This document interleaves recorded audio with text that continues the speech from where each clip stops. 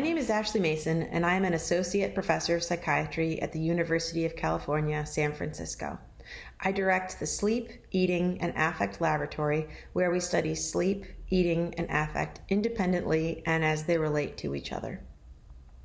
Much of my research has focused on craving-driven overeating, particularly in people who feel that they eat more in response to their food cravings than they wish they did. The issue with these cravings is often that they aren't for things like broccoli and Brussels sprouts, but rather they're for things like brownies, cookies, and foods that we don't find in nature. A major component of my research program has focused on developing interventions for people who wish that they ate less of these crave-worthy foods. In normal times, we're often in environments that structure what and when we eat. For example, if we're working in an office and we had to pack our lunch ahead of time, with the knowledge that we'd have only a certain time to eat it, then it's easier to stick to our plan of what and when we eat.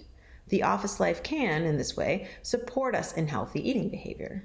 In pandemic times, though, we've been locked in our homes and have been able to eat anytime, all day, pretty easily, because we're only steps away from our kitchens. There are several strategies, though, that we can use to promote a healthier eating pattern when we don't have our usual supports that come with a more structured office and work environment. First, the golden rule. If a food isn't in our house, we can't go down to the kitchen to eat it in the 5-minute window between meetings. For example, if we don't have cookies and brownies or chips or other foods that we find difficult to resist in our homes, we are just less likely to eat them. Second, keep food out of sight. The more often we see bags of chips or boxes of cereal, the more that we're consciously and non-consciously reminded to eat these foods, sheerly for the pleasure of eating them. So put food away in the cupboard and in cabinets where it's out of sight. Third, consider planning out and prepackaging your snacks for each day. This way you know what you're going to get to snack on, and you're not going to be making decisions based on moments of Zoom exhaustion or fatigue. Nobody is at their best in making decisions in the middle of a long streak of Zoom meetings. Fourth, don't discount the power of putting food into dishes. When we eat chips right out of the bag, it's pretty hard to know how many we've eaten. So always put them in a dish, preferably a small dish, so that the dish looks full and satisfying.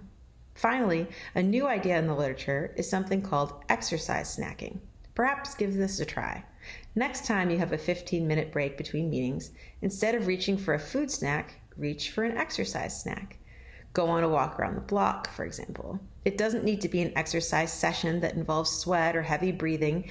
It can just be as simple as walking around for a while before your next hour that you're spending in your chair at your desk. Next, I want to talk about how easy it is to just keep eating.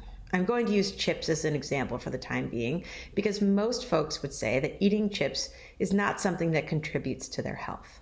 So like we were talking about earlier, when we eat chips right out of a giant bag, it's nearly impossible to know how much we ate, especially when we're eating mindlessly, without awareness, while doing other things like watching TV, reading a magazine, chatting on the phone, and so on. What we are eating might actually be quite delicious, but we're largely missing out on that when we're eating mindlessly. So next time you find yourself at the bottom of a bag of chips, wondering how you could have just eaten them all, try sitting quietly and reflecting on how your body feels. What is the true reward of having eaten an entire bag of chips? Often how we feel while we are overeating chips involves feeling that we've escaped into another mental state of distraction, but how we feel after we ate all those chips might feel quite different. Bloated, thirsty from saltiness, nauseated, guilty. While the feeling of distraction while mindlessly eating the chips, the distraction, it might feel rewarding in the moment, the true rewards after we're done eating, the feeling bloated, feeling guilty or upset, nauseated, and so on, aren't actually rewarding. And these rewards can last for far longer than it took us to mindlessly overeat the bag of chips in the first place. So there are a few practices you can try to work toward eating with more awareness, which can translate into less overeating of foods that aren't contributing to your health, foods like chips. The first step is to shut off those distractions. Turn off the TV, put down the magazine, quit out of social media apps, and finish up that phone conversation. The second step is to select the food you'd like to enjoy and put it in a dish or a napkin. Just make sure it's outside of its packaging and just take out a little bit.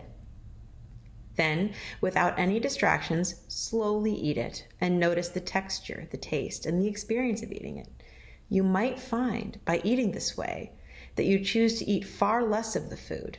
After a few mindful bites, you might have derived the best part of the reward from the experience. And then you won't have to experience the rewards of overeating.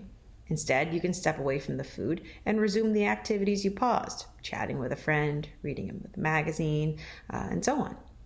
So I hope you'll give some of these strategies for achieving healthy eating goals a try as part of your health style, and I invite you to bring them with you wherever post-pandemic life takes you, whether it's back into the office or into a brand new work environment.